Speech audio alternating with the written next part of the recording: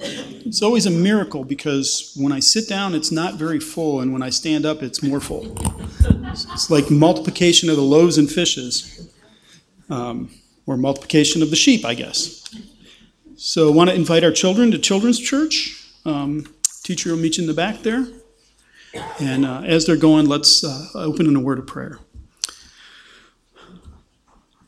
Lord, we are the sheep of your hand. And Lord, we do delight in your rod and your staff because they are a comfort to us. Lord, they keep us from wandering too far. And Father, we thank you that you have called us to be your sheep, to be our shepherd. And Lord, as we turn now to your word to hear what you have to say to us, we pray that you would use it to correct and to guide us. Lord, confront things that we think incorrectly, feelings that we trust we shouldn't, and confirm to us the work that the Holy Spirit has done in our hearts and our minds. And Lord, so we ask these things in Christ's name. Amen. So I think I'm probably half insane for trying to do this entire section in one sermon. When we get to like verse 20, I think it is. Yeah, verse 20, there are whole entire sermons based on verse 20. And yet I'm going to do this whole section. The reason I'm doing this, the reason I'm taking this risk is because this is an important section. This is Paul's last words as a free man. After this, we won't get another big speech of his until he's arrested in Jerusalem. We just won't get this kind of dialogue. And so it's one big unit. I think it helps if we can try to keep it all together. It's Luke. Remember last week I said it was kind of this turning point. It feels like it's the end of the book of Acts. We're kind of coming into the home stretch. And this just does it again. This is Paul's farewell speech. It's his summing up of his ministry. The other thing that is really something is this is the end of Paul's public ministry. He's going to be arrested and he's going to go, be in chains from now on. This is the only prolonged dialogue that Paul has with the church in the book of Acts. All of his other major speeches are to people outside the church, to the Jews, to the Greeks, those to the philosophers on Mars Hill. This is his only prolonged dialogue where he is addressing directly to the church. So this morning, as we go through this, we can hear this and we can say this applies to us. This is Paul's word to us, his encouragement to us. And so this is Paul's word to the church, his farewell address. And so what we're going to see, the kind of outline it goes through, is what he did in verses 18 through 21. He reminds them of what he did. He informs them where he's going. And then finally, he tells them what you should do. And to me, the one that stands out is like, what? Is where he's going? But when we get to that section, you'll see that it's really important. It actually fits into this whole idea of what the Christian ministry is supposed to look like. So again, if the book of Acts is disciples making disciples, then this talk, this speech by Paul is a disciple-making sermon to disciples to prepare them to make disciples. It's more of that. So let's take a look. The real brief introduction, the first verse there, from Miletus he sent to Ephesus, and he called the elders of the church to him, and they came to him, and he said, brief introduction. You remember last week we got a little bit of his travel journal. We sailed from island to island, and what we heard last week was he had determined to bypass Ephesus. He wasn't going to land at Ephesus, because if he landed there, I think he knew he would get drawn in, and it would be hard to leave. And he has got this plan. He is going to be in Jerusalem by Pentecost. And do you remember last week we kind of did the ticking clock? It took him 5 days here and 7 days there, and it was all of a sudden 12 days is shot, and he's trying to get to Jerusalem within 40 days. And so this again is another little time ticking thing that he's rushing to get there, because he sends from Miletus to Ephesus to have the elders come and join him. Well, Ephesus is about 20 miles from Miletus. That's like a one-day walk. So Paul lands at Ephesus, and he sends some people, and he says, he lands at Miletus, he says, go to Ephesus and bring the elders. So it's a one-day walk there. They get there and they say, okay, you guys come with us. Paul wants to talk to you. Spend the night. Next morning, get up. They come back. And apparently they spent the night there before Paul addressed them, because he gives them this address, they bless him, and he gets up and he walks onto the ship and leaves. And so it is apparent that this has been a couple of days. Tick, tick, tick, tick. We're running out of 40 days, Paul. We got to get this thing nailed. Let's get out of here. But it's important. So He bypassed Ephesus, landed at Miletus, but he didn't want to abandon the church there. He still got a word for them. And so he takes this extra bit of time to call the elders, and he says, come here and let me tell you something. This is important. So that's the setup. So what did he do? He reminds them right off the bat of what he did. He says, you yourselves know how I lived among you the whole time from the first day I set foot in Asia. Now, Ephesus is in Asia, and I think it's kind of a summing up for his ministry in Asia, because you remember when he was in the hall of Tyrannus for a couple of years, all of Asia heard. So it's not like he just only ministered in Ephesus and never went anywhere else. His ministry affected all of Asia. So when he says, the whole time I was with you from the first day I set foot in Asia, that's the scope of this ministry. These Ephesians, they realize that he's affected that whole area. And then he tells them what he did. He served the Lord with humility, with tears, and with trials that happened to him through the plots of the Jews. He served with humility, tears, and trials. This is the nature of Paul's ministry. This is what his ministry looks like. And I think it's important for us to hear this, because it's not, well, Paul was super apostle and we're never going to be like Paul, so you go serve that way and I'm not going to. What did Paul tell us in 1 Corinthians 11:1? He said, be imitators of me as I am of Christ. That's his command to us. So if he's addressing the church in this, he's addressing us, and he's saying, be imitators of me as I imitate Christ.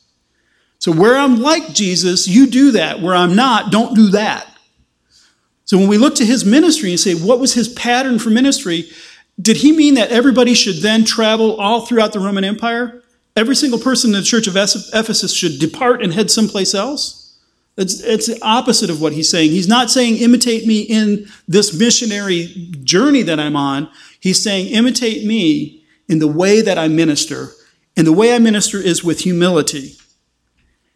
He sees himself. Remember how I defined humility? I've got to repeat this because it has to sink in. Our culture thinks humility is somebody who would never draw attention to themselves. And, oh, not me. And that's not biblical humility, because it's a denying of part of who you are. Biblical humility is seeing yourself as God sees you. As seeing and recognizing yourself as God sees you. Not, oh, I would never give offense because I'm so humble. It is, there are times, because God has fitted me for this job, Paul says, that I will give offense and I will light into you. But it's not about me. It's about God. So, for example, what he says in 1 Corinthians, I think sums up this pretty well. 1 Corinthians chapter 15, beginning in verse 8.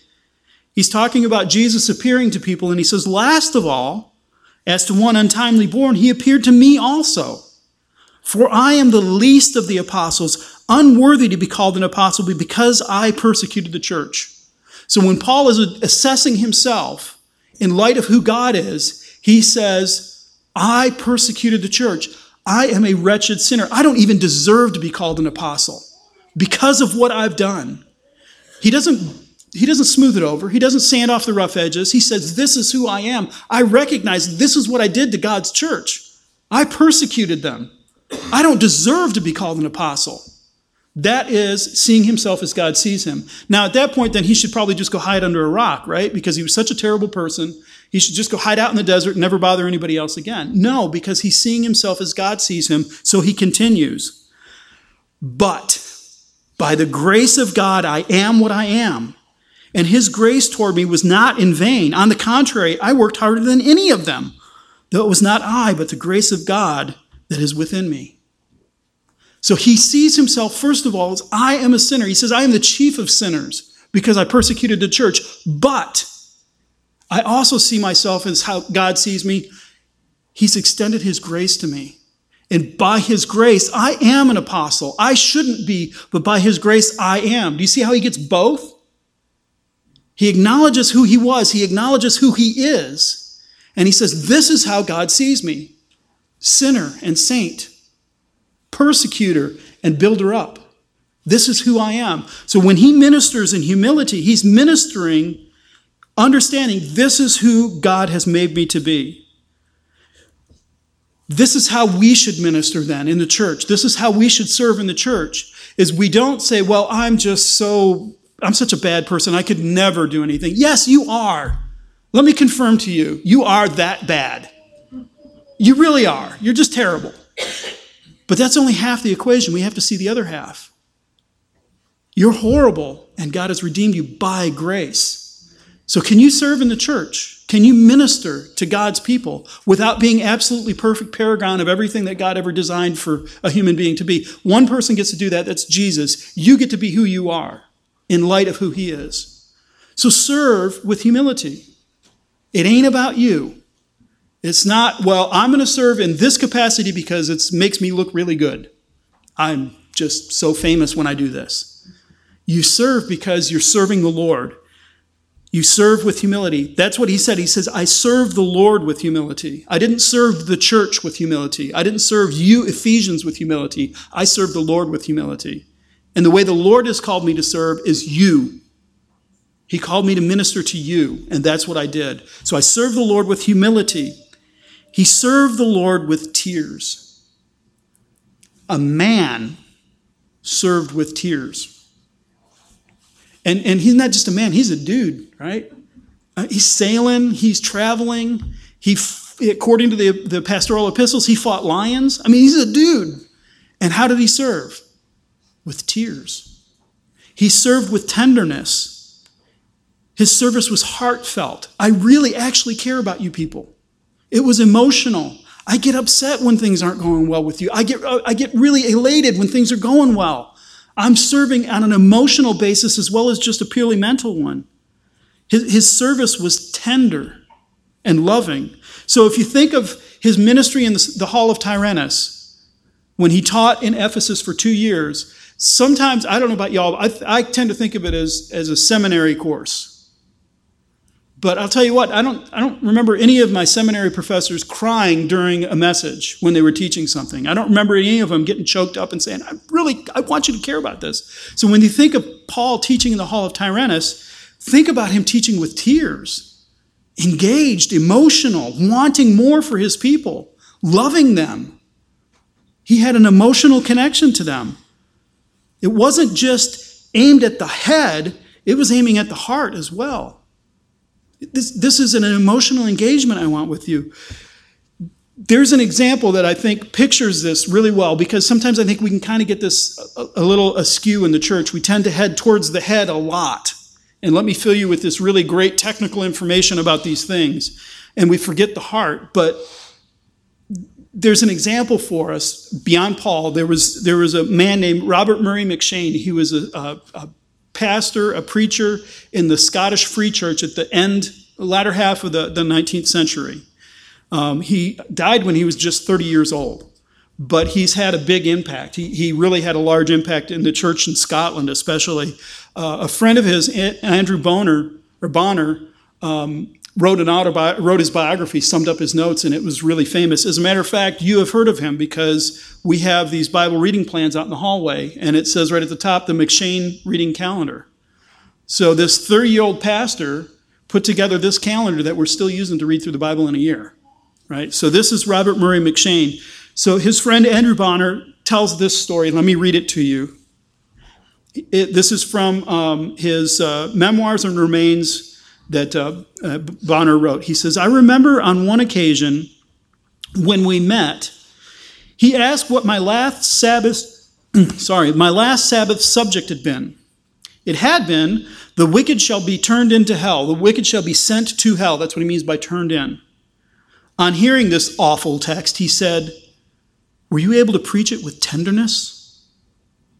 Certain it is that the tone of reproach and upbraiding simply means fault finding, is wildly different from the voice of solemn warning. So do you hear what McCheyne said was, you're telling people they're going to hell. Were you able to do it with tenderness? Was it breaking your heart to tell these people about hell? And then Bonner goes through and he kind of unpacks this a little bit. He tells us that certain preachers will preach about hell and just, beat you to death with it. And this is, you better not go there. This is bad. And boy, aren't you a bad person? He says that it's not saying the hard things that pierces the consciences of people. It is the voice of divine love heard amid the thunder. He's saying it's not sufficient to preach hell and you're all going there. And the idea of hell is there is a tenderness. In the midst of this concept of hell, there is this divine love calling you. So that's that tenderness that he wanted. He said the sharpest edge of the two-edged sword is not death, but life. And against self-righteous souls, the latter, life, ought to be more used than the former, death. For such souls can hear us tell of the open gates of hell and of the unquenchable fire far more unconcernedly than of the gates of heaven wide open for their immediate return. When we preach that the glad tidings were intended to impart assurance of eternal life to every sinner that believes in them, we strike deeper upon the proud enmity of the world to God than when we show them the eternal curse and the second death. Let me unpack that a little bit. What he's saying is, if we minister with tenderness, as Paul is telling us to, with this tears, what he's saying is when we preach hell, it's not with a glee and a delight.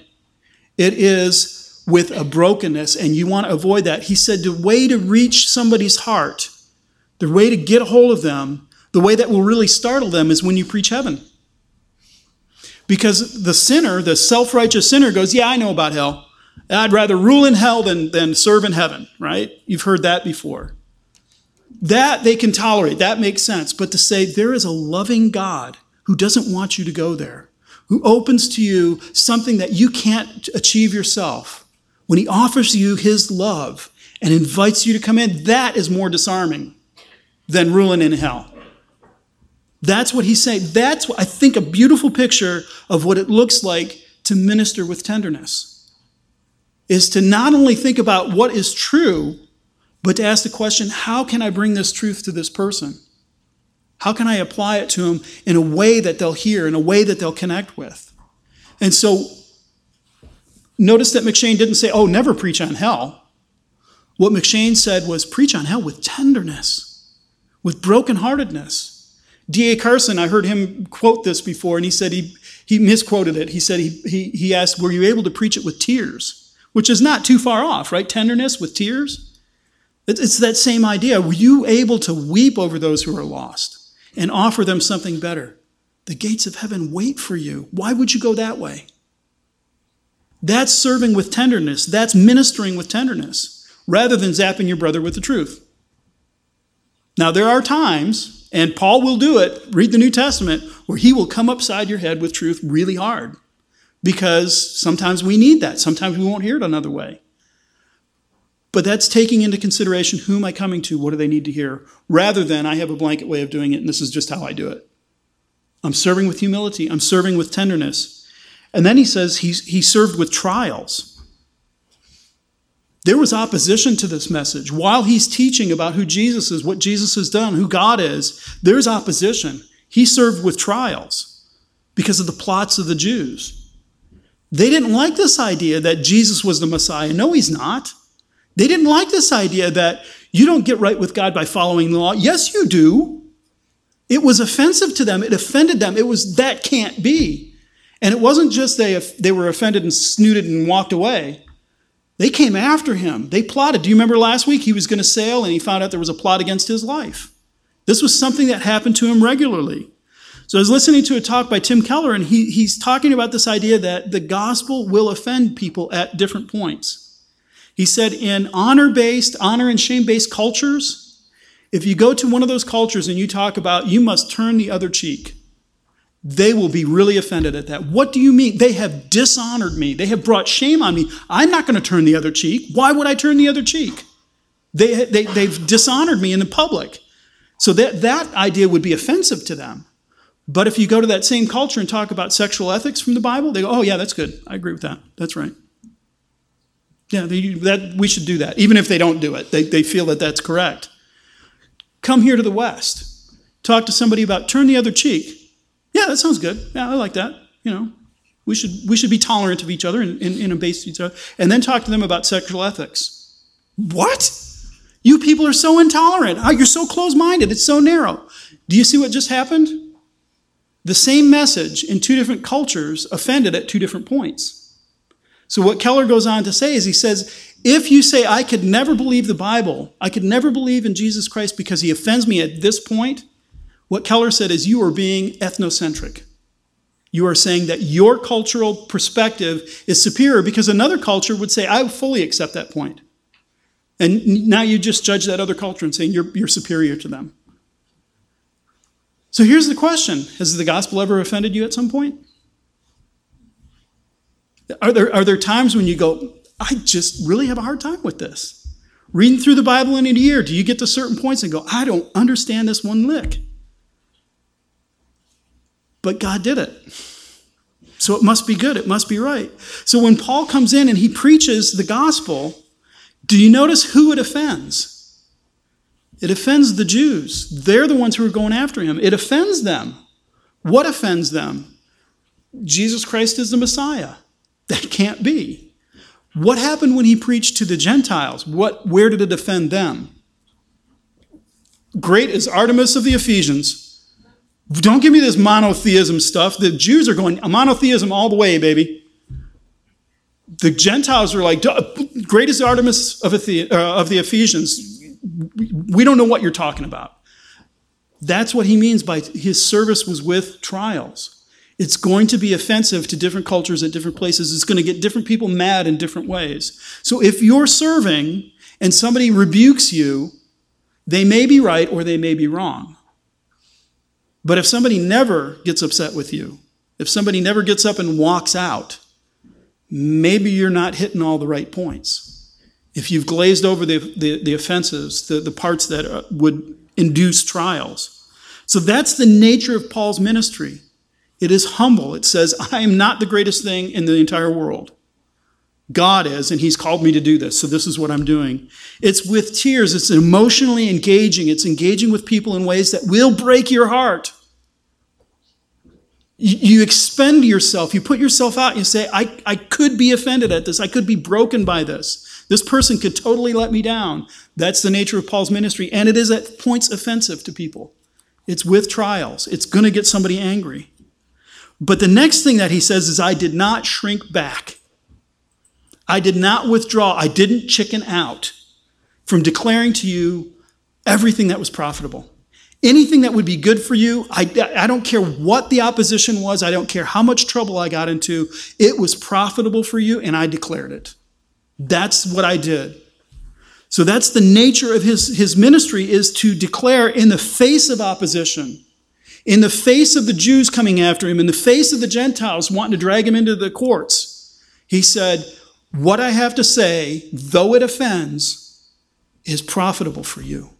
It is good for you to know that Jesus is the Messiah, that he is the eternally begotten Son of God, that he died for your sins, that he rose again, and that he now sits at the right hand of God and makes intercession for you. That's profitable. And to certain parts of our culture, pieces of that will be offensive. But I didn't shrink back. I preached what was profitable, what was helpful, what was useful. There's a danger sometimes when we're talking, especially about doctrine. Doctrine is vitally important. You can't properly know who God is without proper doctrine. I like to think of God as, warning, red flag, don't go there. You like to think of God as he has revealed himself in the scriptures, is how you like to think of God. So when he says that it's profitable, it's dangerous to say, I'm beginning to get a head full of knowledge and a heart full of pride here because I know these things. If we're doing this correctly, we're getting the full picture of who God is. It is drawing us in carefully and humbly and saying, he is all of that and I am not. And so we have to make sure it is profitable, that it doesn't just puff people up, that it doesn't fill their head with a bunch of really interesting facts, but it fills their heart with a love for God instead of pride. So he preaches what was profitable. And the next thing he says is, he kind of sums up what his message is. He says, I preached repentance towards God and a faith in our Lord Jesus Christ. He mentions, I preached to the Jews, I preached to the Greeks, I preached repentance, and I preached faith. And so sometimes you might read that and think it sounds like, well, the Greeks needed to repent towards God, right? They had multiple gods, they had these, things they made with hands and they worshiped. They needed to repent who God was. The Jews knew who God was. They had God. They had the Old Testament scriptures. What they needed is to have faith in Jesus Christ. This doesn't work. That doesn't hold together because he says, I preach to all people. Everybody got this message. You need to repent and you need to believe. So Jew or Gentile, they all needed to do that because he was testifying to both Jew and Greek. The Jews needed to repentance towards God. Have you thought of that? The Jews needed to repent towards God. They misunderstood who he was. When God's eternally begotten, there was never a time when the Son didn't exist. The Son of God comes, takes on flesh, walks among them, and what did they do? They killed him. They denied, they said that if you say that when we see you, we see the Father, that's blasphemy. They needed to repent from their understanding of God. They needed repentance towards God, just as much as the Gentiles who set up a piece of silver and bowed down and worshiped it and said, that's God. They needed to repent towards who God was as well. And the Jews needed to have faith in Jesus. Yes, they did. He was the Messiah who was promised from ages before that he should come to them. But the Gentiles needed to have faith in Jesus Christ too. As a matter of fact, that's what caused the stink in Ephesus, was Jesus was raised from the dead. He was this true God, and that meant that Artemis of the Ephesians was not. So he was calling them to faith in God. That's the nature of the ministry, is it is repentance towards God, who God really is, and faith in Jesus Christ. He is the way, the truth, and the life. Everything you want to know about God, you learn from Jesus Christ. You have to have faith in him. That's the nature of who he was. So real quick, sum up, what did we learn about the nature of Paul's ministry in Asia? What can we learn about how we should be ministering? It was humble. It was passionate. It was opposed. There were people who didn't like it. He was fearless. I didn't shrink back. It was helpful. I preached to you everything that was profitable. And it was indiscriminate. Jew or Greek, it doesn't matter. He preached to whoever. So that's the nature of his ministry. And finally, he talks about where is he going? And this is the part where I was telling Lisa earlier this week, I scribbled this outline out, and I looked at it, and I think I'm cheating. It feels like this outline is kind of cheating, especially where he's going, huh?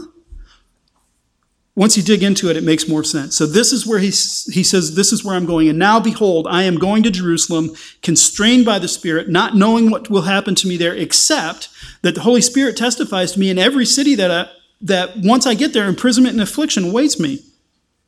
So Paul has, remember we talked about this a couple weeks ago, Paul has determined in his spirit, he has solidified in his spirit that he is going to go to Jerusalem. And the question was it the Holy Spirit that constrained him, or did he do it to himself?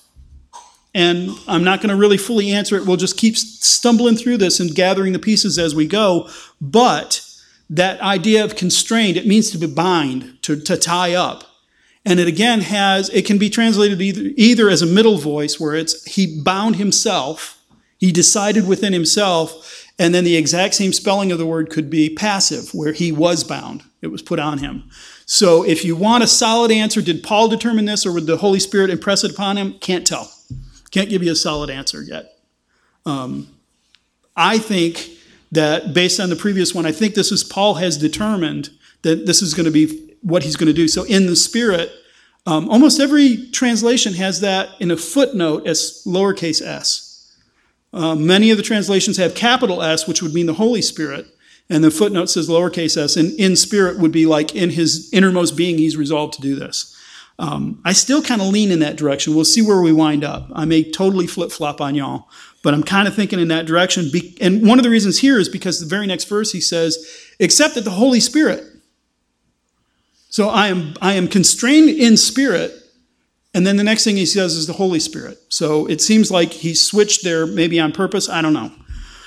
But what he's determined is he's going to go to Jerusalem. And what he's telling us is for whatever reason, he's determined, it's either his determination or the Holy Spirit is impressed upon him. You must be there. Whichever it is, one thing we know that the Holy Spirit has done for sure is kept telling him every city he's visited, when he gets there, people come to him either through prophets in the church. There were prophets in those days, through visions, through dreams, whatever it is. We don't know how he did it, but the Holy Spirit communicated to Paul, when you get to Jerusalem, imprisonment awaits you. Chains await you in Jerusalem. And does that dissuade Paul? Does he say, well, I'm not going then? It's going to ruin a perfect. Look at how great my ministry has been. If I go get arrested in Jerusalem, it's going to just bring all this to an end. And then, what will God do without me? How will he ever get his message out? He says, I'm going to Jerusalem constrained by the Spirit. And the Holy Spirit attests to me that I will be arrested, that chains wait for me when I get there. So why is he going? What's his purpose? He says in verse 24, I don't account my life of any value. I'm not going to avoid Jerusalem because it will spare me chains. Did he avoid Ephesus? Do you remember when they threw the riot and tried to, arrest people? He was heading for the theater. He's like, I'm going in, I got to defend this. And his disciples and everybody grabbed him. No, please don't. He did the same thing in Thessalonica. I'm heading in. No, don't go in there. It's only going to make it worse. Paul didn't think the most important thing today is that I stay alive. For Paul, he says the most important thing, I don't count my life as precious, if only I may finish my course and the ministry that I received from the Lord to testify to the gospel of the grace of God. The most important thing for Paul, the major word in his ministry is the gospel of the grace of God. And what's grace? I've defined that before. Grace is God's unmerited favor. It is God's favor. It is God setting his affections on us. It is God saying, I have loved you. It's unmerited. You don't earn it. As soon as you earn it, as soon as you're good enough for God to fix his love on you, it's no longer grace. Now it's wages. I did this, you do that. Transaction. It's God's unmerited and it's favor. And I've said before, his favor is not, he's got a picture of you on his mantle and just looks fondly at it once in a while. It is, I have fixed my love on these people for no reason in themselves, simply because I love them. And because I love them, I am going to pour out on them every good possible thing. When trials and tribulations and persecutions and opposition come, I will pour my grace on them. When things are good and comfortable, when the gospel is heard, I will pour my grace on them. When they turn from me and they sin on occasion, I will pour my grace on them. When they worship me together corporately, I will pour my grace on them. It's unmerited favor. It is God's love. This is the gospel of grace that Paul has been preaching. He's been telling people, you're not good enough. I'm not good enough. That's not the point. God is good enough, and that's what's important. And that's why he can say, I don't count my life as anything. If they kill me, darn, I get to go be with Jesus. If I stay here, I get to continue to tell people about Jesus. I win either way. So I don't count my life as the most important thing. I don't count my comfort as the most important thing, provided I can continue to preach this gospel. So why am I going to Jerusalem knowing that I'll be arrested? Because the Jews need to hear the gospel. It's the most important thing. It's what they have to hear. So listen to what he says in Romans chapter 9. I think this paints a picture of why is he going to Jerusalem knowing what's waiting for them. This is what he says. He says, I am speaking the truth in Christ. I'm not lying.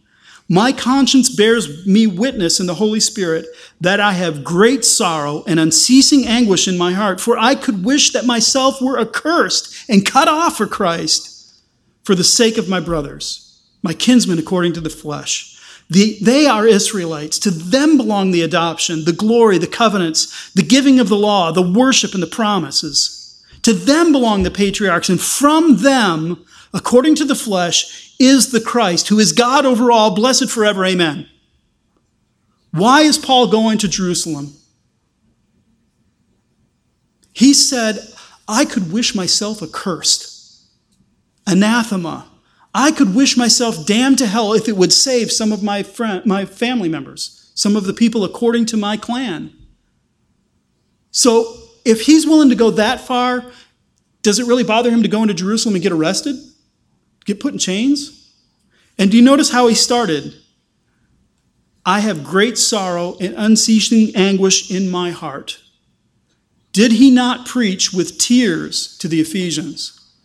Does he not preach with fear, or with tears, with sorrow, with grief to the Jews? He wants them to be saved. I have this wonderful message I want you to hear.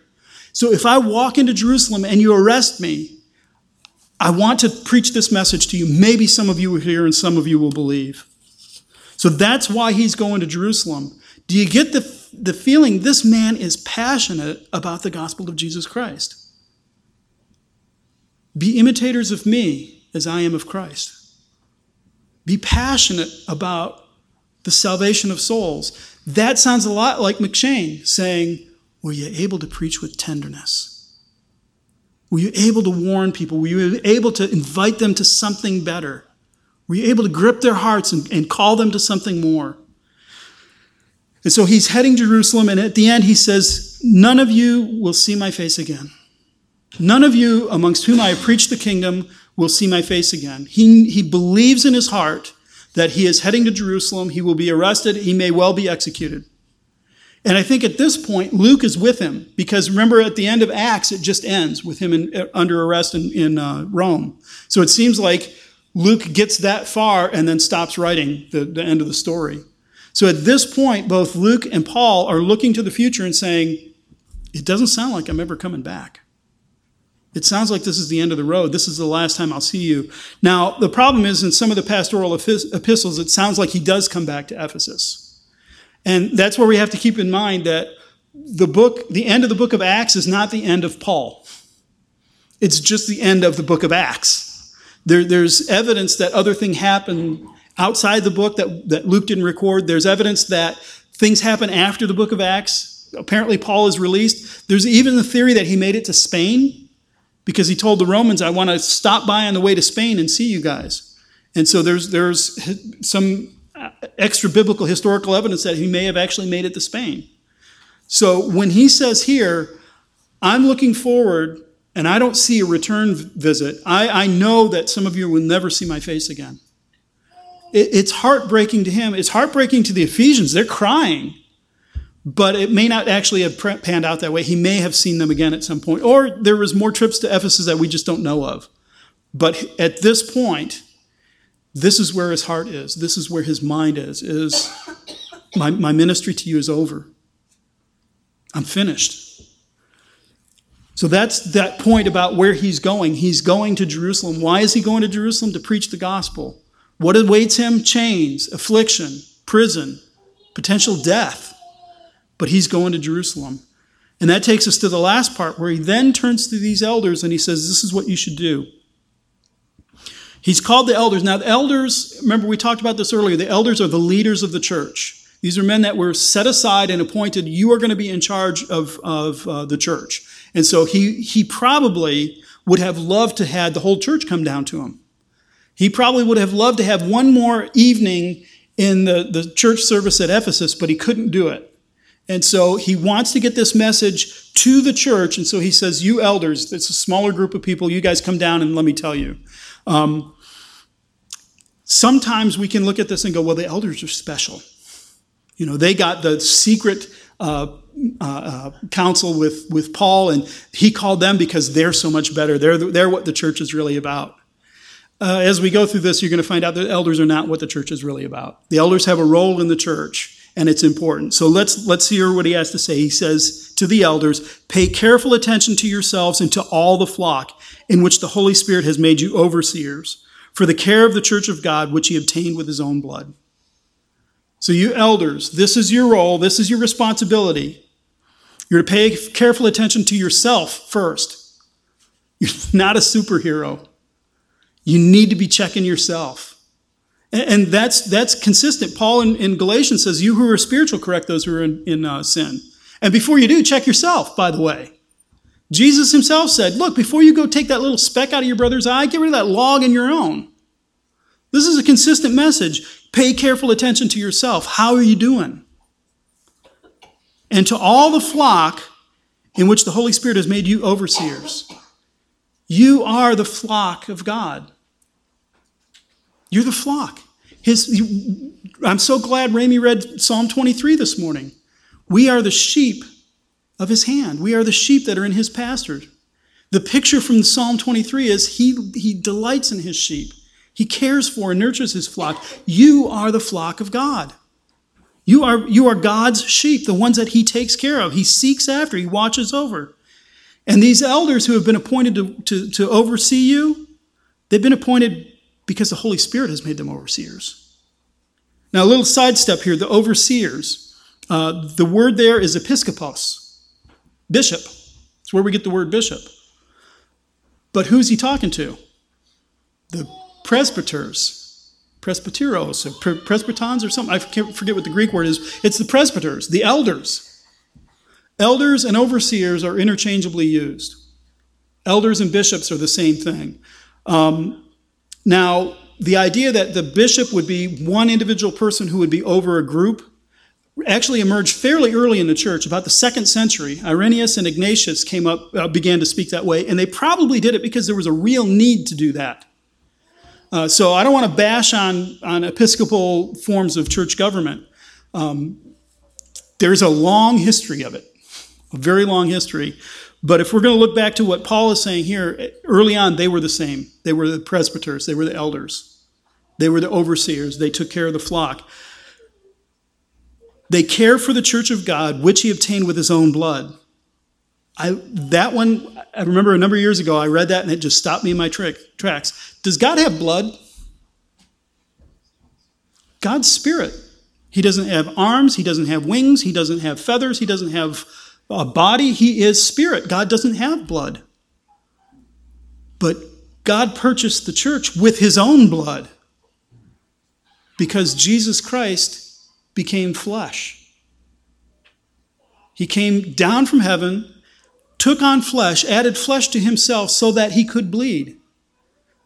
And so God's own blood, this is a strong testimony to the deity of Christ. Jesus Christ is God. He is God with blood. And God with blood shed that blood for one purpose: to purchase you, to make you acceptable to his Father. He paid this infinite debt to bring you to himself. You're his sheep. The shepherd laid down his life. He poured out his blood. God purchased you with his own blood. What a unique privilege that is. Now, all the elders in the room are going to turn in a letter of resignation right now because they're like, I have to oversee that? This has been purchased with the blood of Christ and I'm in charge? I'm out of here. But again, we're going to serve with humility. The Holy Spirit has called us to this role. All your letters of resignation are rejected. You're stuck. Because the Holy Spirit has called you to it. He's fitted you for it. So this is the nature of the church. This is the preciousness of the church of Jesus Christ, the church that God purchased with his own blood. And here's the warning. You elders, you leaders, you sharp folks in the church, pay attention to this. I know that after my departure, fierce wolves will come in among you, not sparing that flock. Fierce wolves will come in. They will enter in. They will come from the outside and they will come in and they will not spare the flock. There will be people come in and try to cause trouble. And the way you recognize them is they don't spare the flock. They draw people to themselves. They say, oh, well, Pastor Tim's a pretty good guy, but, if you really want the inside track, I've got a better understanding of this than he does. Or Dan, he's a good teacher. He's all right. But, I've got this better understanding, and you should hear me. And boy, when you hear that, watch those red flags pop up. Ravenous wolves will come in, and they will not spare you. Those kind of messages that are going to separate you from the rest of the flock are not for your good. They will devour you. They will wipe you out. They're going to come and they're going to lead you astray, and they won't spare you. And from your own selves will men arise, speaking twisted things to draw away disciples to themselves. Now, from your own selves, is that just amongst the elders? Oh, I wish. Then we could deal with it really in-house and everything. I think he means in the entire church. Not only will ravenous wolves come from outside, but people inside the church will rise up and twist things, bend them in freakish ways to draw you away, to say, well, yeah, you're a disciple there, but you should be a disciple with me. And so we need to be really careful with this stuff. Yes, it's addressed to the elders because ultimately the elders are going to be the one that deal with it. But all of us need to be on guard. Every one of you sheep better make sure you're not wandering away. Keep your eyes open. Be leery of this stuff. Don't let them devour you. Therefore, be alert. It's the very next words he has to say. And I don't believe he's just telling the elders be alert and the rest of y'all can fall asleep. He's telling us all, even today, even all of us, be alert. Watch out for this stuff because it happens. It will happen. God's spared us so far, but it's probably going to happen sometime during our tenure. We're going to have to deal with a twisted person teaching things they shouldn't teach. So be eager to maintain the unity of the faith. Let's work towards that. And also, remember at the beginning, he says, and some among you will rise up and do this. So this doesn't immune the elders from rebuke. If we do something wrong, if we're heading in the wrong direction, we're open to criticism as well. Be alert. Make sure we're not turning into ravenous wolves. Therefore be alert, remembering that for 3 years I did not cease day and night to admonish everyone with tears. Paul is our example. And now I commend you to God and to the word of his grace, which is able to build you up and to give you an inheritance among those who are sanctified. I've done everything. I taught you with tears for years. 3 years, he says he was there. He taught in the Hall of Tyrannus for 2 years. He was there before the Hall of Tyrannus. He was there after the Hall of Tyrannus. He spent 3 years in ministry at Ephesus with tears. And so since he's done all of that, since he's poured all of these things into you, by the way, we get that in the New Testament. We don't have to wish we knew what he said in the Hall of Tyrannus. God's inspired it, and we have the New Testament to tell us. He commends that to us. What you need, I have given. Everything that God's given me and he told me to give to you, I have given. You have the New Testament. You have the Bible. You have his word. You have his spirit. Therefore, now I commend you to God and to the word of his grace. And if anybody tries to steal grace from you, if anybody comes in and says it's not unmerited favor, you got to do this and this and this. Or, you're saved that way, but if you really want to be spiritual, you got to do these things. Don't let them steal from you the word of grace. You are right with God because of grace. Now go and live as one who is right with God. That's liberating, that's freeing. I commend you to God and to the word of his grace. And that is actually able to build you up. The people are afraid of grace. If you don't give me a bunch of rules, what am I going to do? Oh, you're going to rest in God's grace and you're going to be built up because God's grace is sufficient to build you up. Which means you will do those things, but I don't have to start with those things. I start with who God is. I commend you to God and the word of his grace, and that's able to build you up. To give you the inheritance. Do you have the inheritance right now? You got a great down payment on it. You got the best guarantee of that inheritance that you could possibly have. The Holy Spirit is the guarantee of God's promise. Since you have received the Holy Spirit, since he has shed abroad in your heart the love of God, you have the guarantee that this inheritance is coming. Take a peek at the end of the book and you'll see what the inheritance is. It's great. And I don't mean the book of Acts. I mean the Bible. That's your inheritance. That's what's waiting for you. Now, Paul goes kind of back to who he is. He says, I coveted no man's silver or gold or apparel. You yourselves know that these hands ministered to my necessities and to those who were with me. What Paul is telling him is I didn't come in and ask for a bunch of money from y'all. I didn't come in and say, you got to give me money. That is something that apparently happened frequently in the first century. The book called the Didache, the teaching of the 12 apostles, says if someone comes to you as an apostle and they do this, they're not apostles. And one of the things is if they come and they stay too long, or if they ask for a bunch of money, they're not apostles. Throw them out. So this was apparently an ongoing problem. I think part of the reason is because they had peripatetic philosophers. Isn't that a great word, peripatetic? And they were probably pathetic peripatetic philosophers, where they would go around and they would teach, and they would stand up and they would spout their philosophy and ask people for money. And so Paul's saying, that's not what I did. When I was with you, what did I do? I worked with my hands. I labored. I provided. And I didn't provide just for myself. I also provided for everybody who was serving with me, with Timothy and Silas and all these other people who came with me. I provided for them. In all things, he provided for them. He says, and in all things, behold, I know that none of among you, wait, where did I go? 35. Oh, I didn't turn the page. Wait a minute, we already covered that. In all things, I have shown you that by working hard in this way, we must help the weak and remember the words of Jesus Christ, how he said himself, it is more blessed to give than to receive. In all things, I have shown you, imitate me as I imitate Christ. In all things, I have shown you that by working hard in this way, we must accumulate a lot of money to ourselves. No, we must help the weak and remember the words of the Lord. It's more blessed to give than to receive. So why is Paul working hard when he's with the Ephesians? To help the weak. To give away, to hand out freely the gospel of Jesus Christ. That's what he did. And then it says, the words of the Lord Jesus, how he himself said it is more blessed to give than to receive. Where did Jesus say that? It's not in any of the Gospels. The only place Jesus said that was right here. Did Jesus say this? Yeah, he could say that here too.